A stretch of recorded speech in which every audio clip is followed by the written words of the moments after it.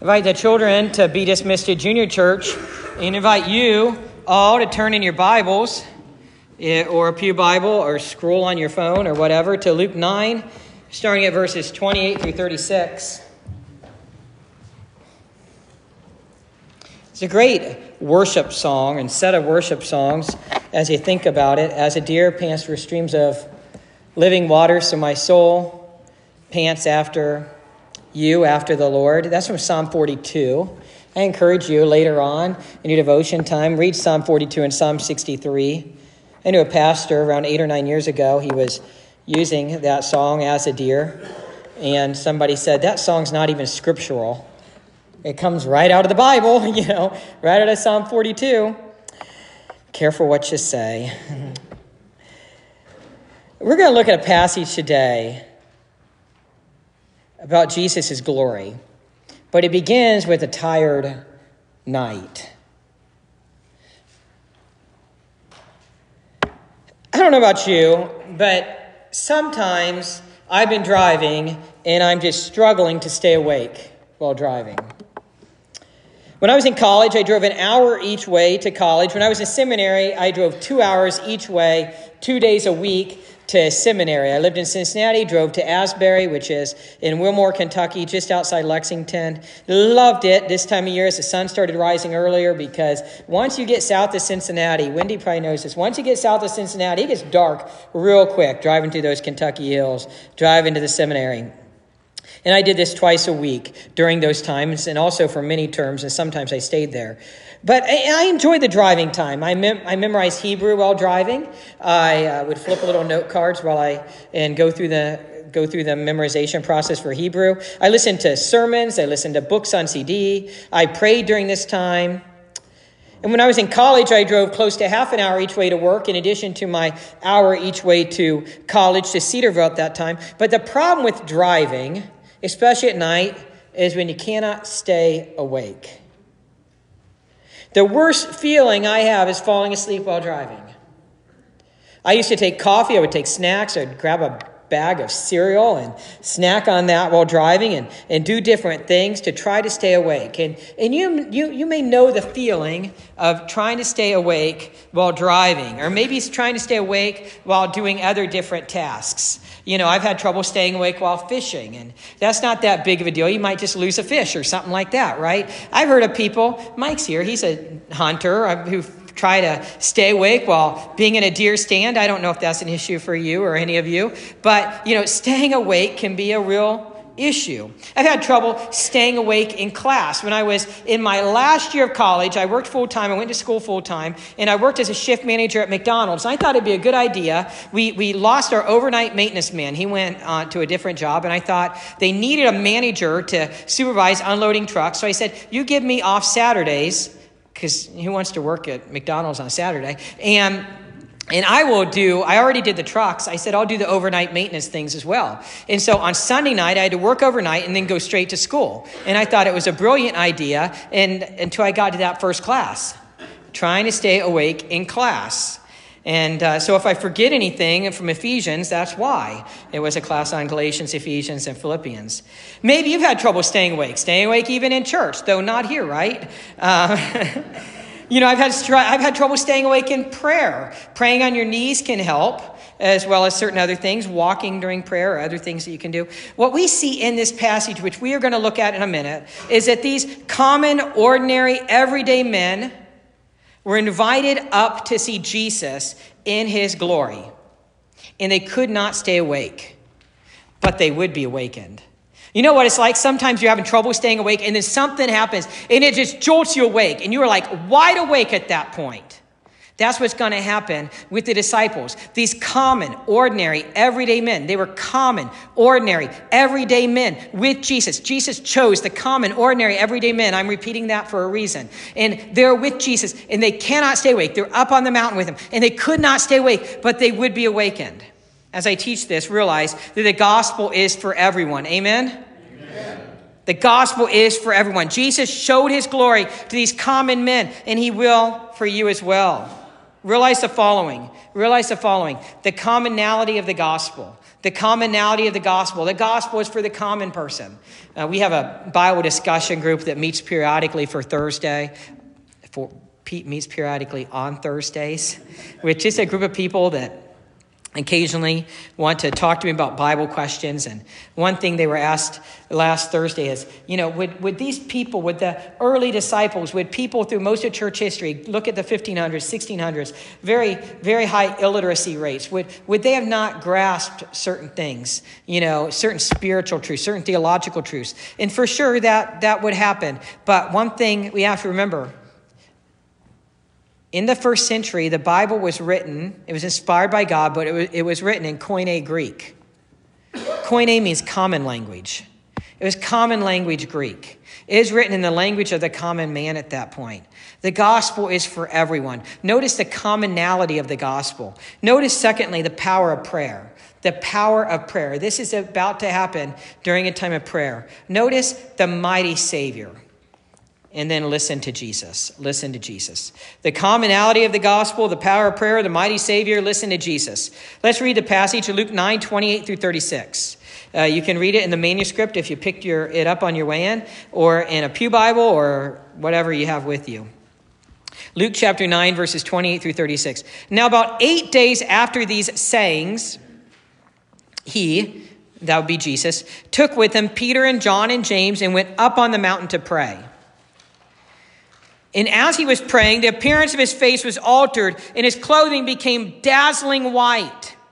And behold, 2 men were talking with him, Moses and Elijah, who appeared in glory and spoke of his departure, which he was about to accomplish at Jerusalem. Now Peter and those who were with him were heavy with sleep. But when they became fully awake, they saw his glory and the 2 men who stood with him. And as the men were parting from him, Peter said to Jesus, Master, it is good that we are here. Let us make 3 tents, one for you and one for Moses and one for Elijah. Not knowing what he had said, Peter did not realize what he was saying. As he was saying these things, a cloud came and overshadowed them, and they were afraid as they entered the cloud. And a voice came out of the cloud saying, This is my son, my chosen one. Listen to him. And when the voice had spoken, Jesus was found alone. And they kept silent and told no one in those days anything of what they had said, or what they had seen. So first, let's look at the commonality of the gospel. Notice that Jesus takes Peter and James and John up on this mountain with him. There are a few things that I want you to take away from this series that I'm preaching through Lent. This is a special series. We were preaching on Acts a couple weeks ago. We're going to begin back on the book of Acts after Resurrection Sunday again. But for now, this is a series that I'm giving during the season of Lent. And I want you to remember that Jesus showed the gospel is for everyone. The gospel is for everyone. Jesus did not come for any group specifically. Jesus did not come for the Jews only. Jesus did not come for the Pharisees specifically. Jesus did not only come for men or only come for women. There's no prejudice or class distinctions with Jesus. There's no preferential treatment with Jesus. The gospel is for everyone. That's my theme through this Lenten season. And we see that through all of church history. That the gospel is open to everyone.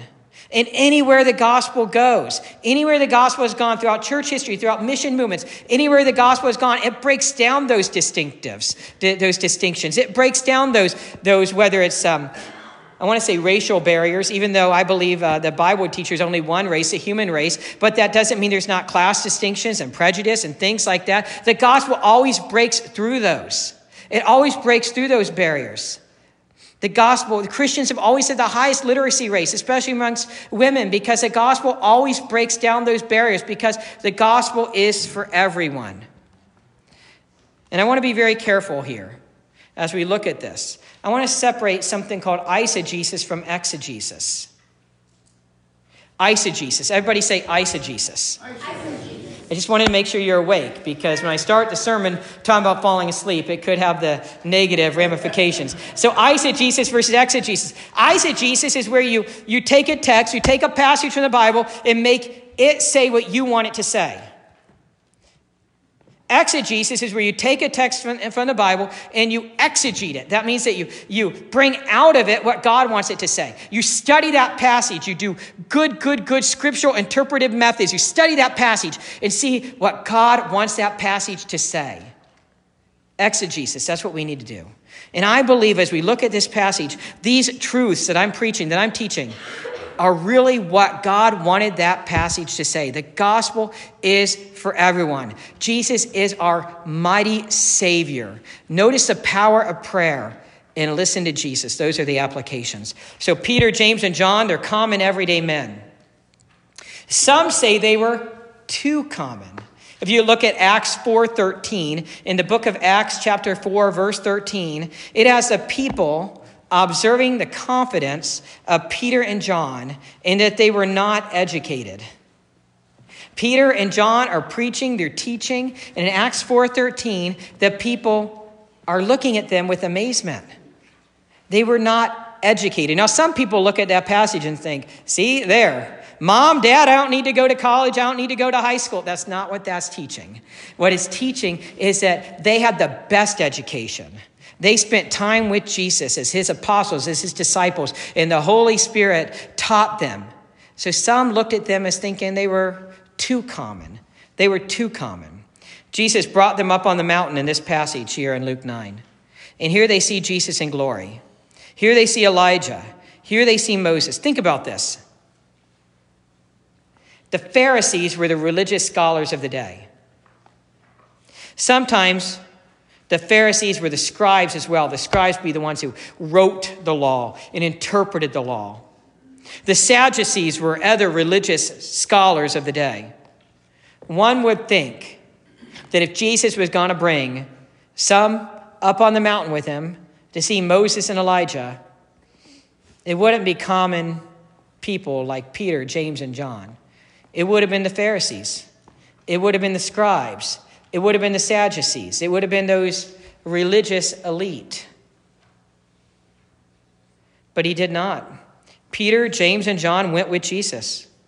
In fact, most all the disciples were common men. Now, sure, Matthew was probably the most educated. As a tax collector, he had to know how to interpret different languages and how to do advanced mathematics and how to, do things like that. If you see the series The Chosen, they do a great job depicting the disciples and depicting Matthew as very, very, very analytical. But most all the disciples were common.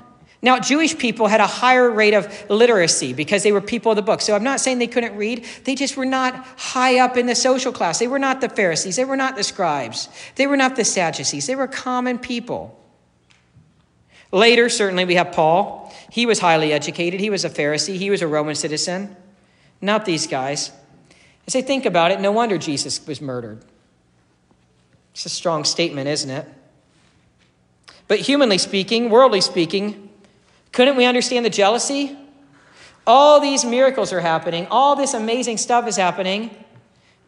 He doesn't include the religious elite. He doesn't include the Pharisees. He doesn't include the Sadducees. He does when they come to him. You have Nick at night, Nicodemus, John chapter 3. You have a few of them, but they were not his core group of people. They were not the core disciples.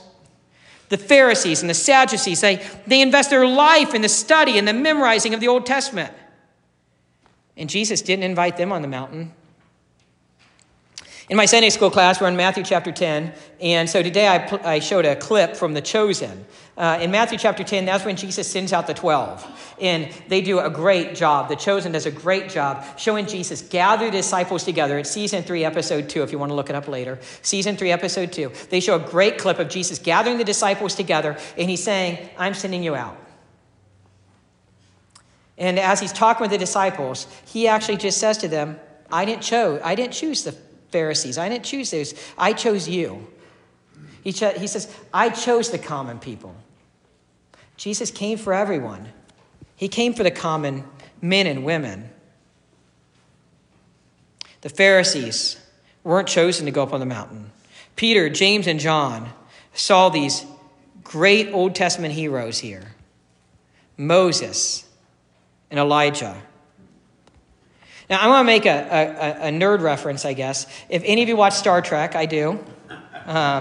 There's a scene in the old Star Trek movies from the original series, Star Trek 3, it's called The Search for Spock, where Uhura, you could look this up later on Wikipedia or watch it if you're not a geek like me in Star Trek stuff. But she's just guarding the space on space dock, and she's a communications officer. And she's with this young cadet, and he's just complaining. Nothing exciting happens here. Nothing exciting. We're just here in this space dock. It's just boring. And all of a sudden, Captain Kirk, who's now Admiral Kirk, walks in. And this young cadet gets all excited. What? There's Admiral Kirk. This is amazing. Everything just got exciting as he walks in. And here we have the disciples. They're bored to sleep. They're with Jesus, but they're bored to sleep. They're falling asleep. But now they're about to be awakened as they see Jesus communing with Moses and Elijah.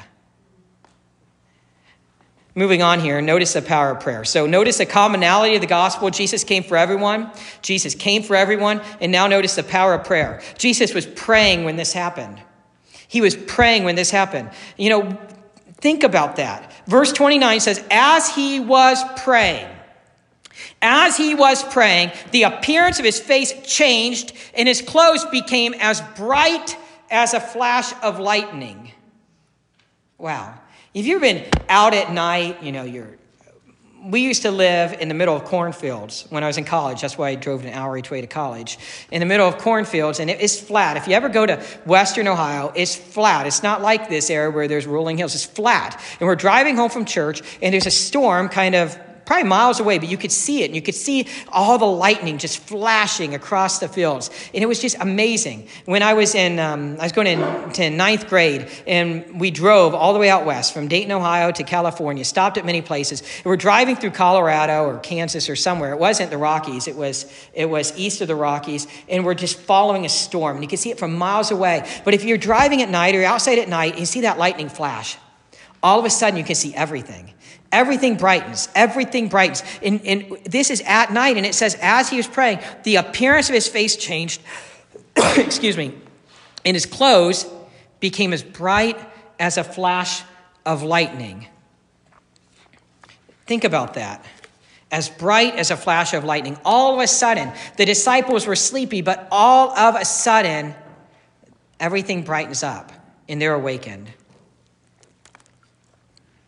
And in the parallel accounts, which would be like Matthew and Mark, it actually says that he was metamorphosized. That's the Greek word used. He was metamorphosized. Like a caterpillar turning into a butterfly. They see his glory. They see how awesome Jesus was. He was transformed into his heavenly presence. And that's exactly what transfigured means. He is transfigured into his heavenly presence. Luke likely avoided that term, likely because his audience was more Greco-Roman. His audience was more Gentile. They were more Greek. They were more non-Jewish. They were more pagan. And they would think of the gods and those myths. So Luke used a different term. Jesus was not God. He was and is God. And right now, the disciples see him in his awesomeness. The way this is set up, this is an answer to Jesus' prayer.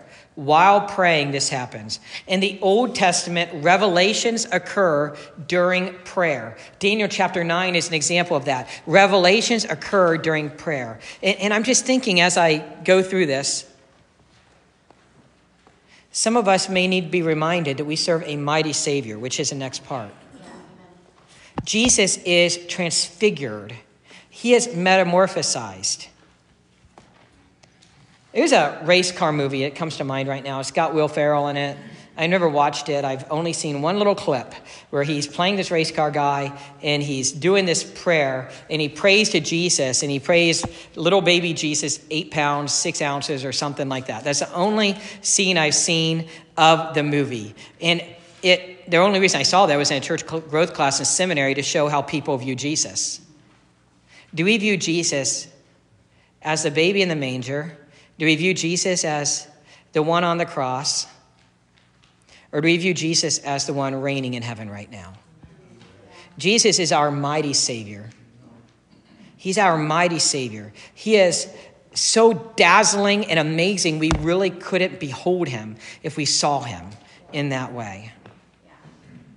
And so he's transfigured. He's metamorphosized. Verse 32, Peter and the companions were sleepy, but then they woke up. You know, for me, sometimes when I'm tired, whether driving or reading or working, there's something that shocks me to being awake. Have you ever been in a car accident because you were sleepy? It was spring of 2005, May 2005. Right after the college semester had ended, it was 4 o'clock in the morning, 4 a.m. As I already stated, I had about a 30-minute drive to work. I drove 30 minutes to work, an hour to college. I was on a dark state route, and I was sleepy. I remember really struggling to stay awake, but I managed for a while. Then I entered the suburb of Englewood, Ohio. Englewood, just north and a little bit west of Dayton, Englewood, Ohio. And this is where I actually worked. I'm driving to work. I was the opening shift manager at McDonald's. If I didn't get there, nobody could even get into the restaurant. That's why I had like 3 alarm clocks. The state route I was driving on was now 4 lanes with a turn lane, much like Route 224 around here. I was now passing businesses and restaurants. I now drove past Jack's Square and Pets, where I used to work. I now drove past National Road. You might know of US Route 40, which if I turned right, I could have headed up to my junior high and high school, and you could go all the way out west on US Route 40. I now drove past a location I would get a speeding ticket in a few weeks. I was only a couple miles from work, and yet I was still sleepy, and I heard a major thud. There was a car accident. I ran into the passenger side curb, and so at first I thought, oh, just a flat tire. It was actually much worse than that. There was axle damage and wheel damage because I was going like 30 miles per hour. But in God's providence, it could have been much, much, much worse. That car accident did not happen 10 miles earlier when I was driving 55 miles per hour on a country road. I did not cross left of center and hit another car. I did not hit a telephone pole. But still, I had 2 flat tires. At least that's what I initially thought. And I thought, I got 1 spare, what I'm going to do. So there happened to be a Midas store right there. So I pull into the Midas store, and actually I drove a block to Grismer. And then called Megan and asked her to call them and see if they could look at it. And they did later and found a whole bunch of damage. And I walked it to work from there. The point is, that woke me up. It woke me up. The scare woke me up. And you know what? The disciples also were awakened, and they were awakened to a type of fear. Yeah. There was a reverent fear as they saw the man Jesus transformed in glory. There was a reverent fear in verse 34 as God spoke. As we notice the majesty and the awesomeness of God, we also need a reverent fear of God. I was talking to somebody way back in 2017 when I first came to Bethel Friends. And we were talking about a different church group. And he said when he grew up in that different church group, they gave him a healthy fear of God, and that's a good thing. 1 John 1:9, when we confess our sins, God is faithful and just to forgive us our sins and cleanse us of all unrighteousness. But sometimes we get too, it's amazing, interesting thing to think about how awesome it is that we can be a friend of God. Yeah. But because Jesus has restored our relationship with God, he died in our sins. Jesus didn't only forgive us our sins, he gave us his righteousness. I mean, it's powerful, it's amazing. But sometimes as we get into that side of the truth, we forget who God is and who we are. There's a reverent fear of God that's healthy. Our great and mighty Savior revealed his awesome glory to common, everyday, normal people as Peter, James, and John. Our great and mighty Savior reveals himself to you and me. And I hope that awakens us. It woke them up. I hope this excitement awakens you as a fearful experience would awaken you, as a car accident awakened me. Our God is amazing. He rules. He reigns. Colossians 1:15 through 20 says, Jesus holds all of the cosmos together by the word of his power. You look at Hebrews chapter 1, and it talks about the majesty, the radiance of Jesus' glory. He's amazing. And Elijah and Moses, they're not equal with him. They're not equal. We see in verse 33, Peter wanted to make tents for Elijah and Moses and Jesus. And these were for worship like the Feast of Booths in the Old Testament. And there's a parenthetical statement that Peter did not know what he was saying.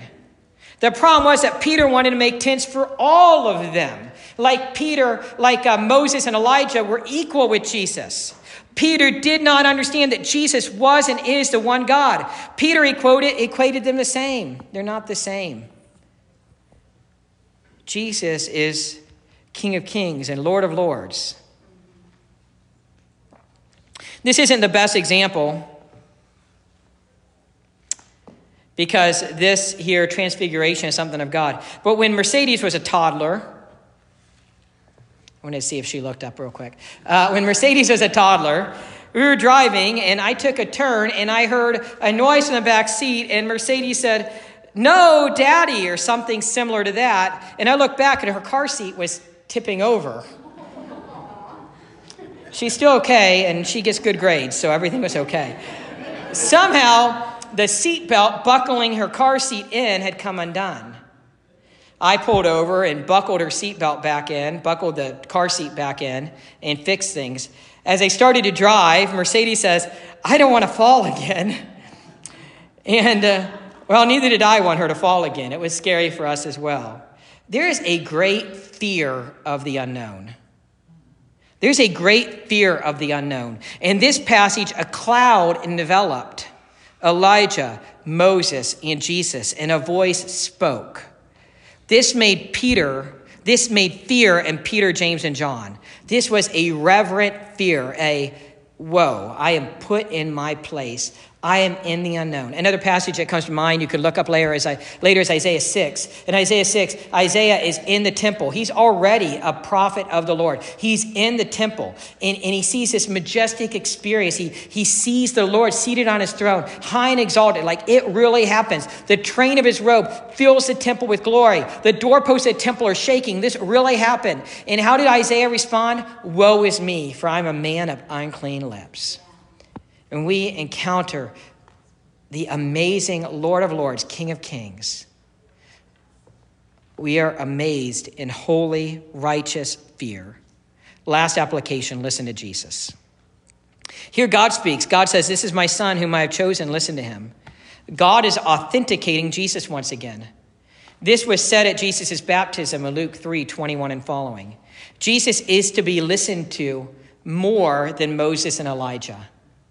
Jesus fulfilled the law. So are we listening to him? You don't have to be a pastor, an elder, or a church leader. You don't have to be educated. Jesus came for all. Jesus came for the common man. The gospel is for everyone. Listen to him. Most of the time, we take the parts of the Bible that we like and we don't look at the things we don't like. I'll listen to him with this and this and this and this.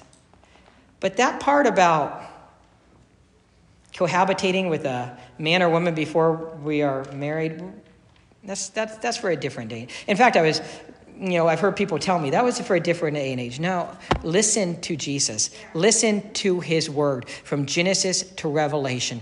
Everything he says. Our God is no one to be trifled with. Now, praise God. Listen to him about forgiveness too. But remember,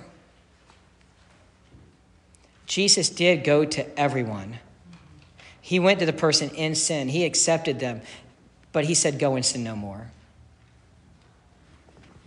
He pronounced forgiveness, but he loves us too much to condone what we're doing that leads us to a life of destruction for us and others.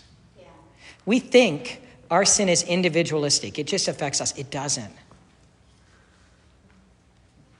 I've talked to family members where someone's had numerous affairs and they think their family can still be a whole family. No, it can't. Sin is contagious. It's deadly.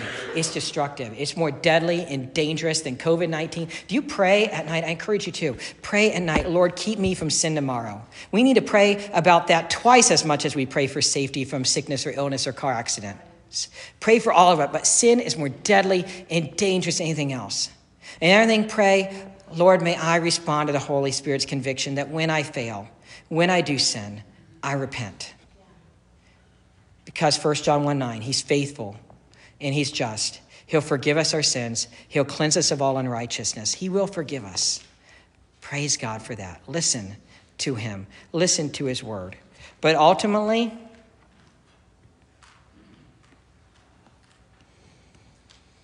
pray that we desire God so much that we don't want to sin against him. Oftentimes, we go to the world, we go to the non-believers, and we beat them up about sin. But their first need is to know Jesus. I expect non-believers to live in sin. And when I say live in sin, I mean an unrepentant attitude. I don't care. I'm going to thumb my nose at God. I don't care about it. Non-believers are going to be that way because they don't know Jesus. The Bible says in Ephesians 2, they live in darkness. They are in darkness. They don't need beat up about sin. They need to be told about Jesus. There's forgiveness for that sin. Jesus wants to wash you, make you clean, white as snow. Sometimes we're given the message to unbelievers that needs to go to the church. When we know Jesus as Lord and Savior, when we know Jesus, we don't live in sin. I didn't say we don't sin. We still mess up, but we repent. We're convicted by the Holy Spirit that was not right, and we repent. We have that conversation with that loved one, with that family, with that church member, with that person at the store, and we realize as soon as we walk out the door, oh my gosh, I was so mean to them. And we turn right around and we go back and we say, I'm sorry. I should not have talked to you that way. Please forgive me. We confess to God. We confess to the person we sinned against. And we're forgiven. Our God is holy. He is amazing. And yet he stooped to our level. He became a man, Jesus. He lived amongst us for 33 years. He went to the cross in our place. He died on the cross for us. He became what's called our sin offering. And he rose again. Let's pray. Lord Jesus, I thank you so much for the powerful manifestation of your presence that we see right here, made to the disciples and to us through this account in Luke. Lord God, you are so amazing. But mostly we thank you. We thank you that you did not just end it at the transfiguration. Lord Jesus, I'm sure that you could have thought, I like having my awesome presence right here, my glory. But you still came down from that mountain, and you can finish your ministry with the disciples, and you went to the cross for our sins, and you rose again. Lord Jesus, we thank you. Lord Jesus, if there's anyone present right now who are convicted by the Holy Spirit of sin, we thank you for 1 John 1:9. You are faithful. You are just, or some translations say righteous, to forgive us our sins and cleanse us of all unrighteousness. We thank you for forgiveness. But we have to respond to your grace. We have to respond and confess we are a sinner in need of a Savior. Believe in you as the one and only Savior. Trust in you and commit to you. We have to commit our life to you. May today be the day of salvation for some, repentance for others, renewal for all of us, that all of us walk out of here encouraged by your grace and your mercy. I ask this in Jesus' name, amen. In a moment, we're going to start the contemplative song, Oceans, and we're going to play it for a couple minutes, and then the praise team's going to come up. During this time, I'm going to invite the altar prayer workers to come up right now. During this time, if God has laid anything in your heart and you would like us to pray with you, come forward. We'd love to pray with you. It could be a sickness or illness that you're going through or someone else nearby you is going through, or it could be a sin that you need to confess. James 5 says to confess your sins to one another and pray for one another that you may be healed. There's power in confession, and they'll keep it confidential. And there's also power in hearing from someone else, you are forgiven. But anything that we can pray for, it's a blessing. Sometimes people think, I don't want to be a burden. I don't want to be a burden. You know that when we say that, we're robbing other people of their blessing. It's a blessing to serve. It's a blessing to pray for one another. Let us pray for you. So I'm going to invite Billy, go and start this song, and it's a time of prayer.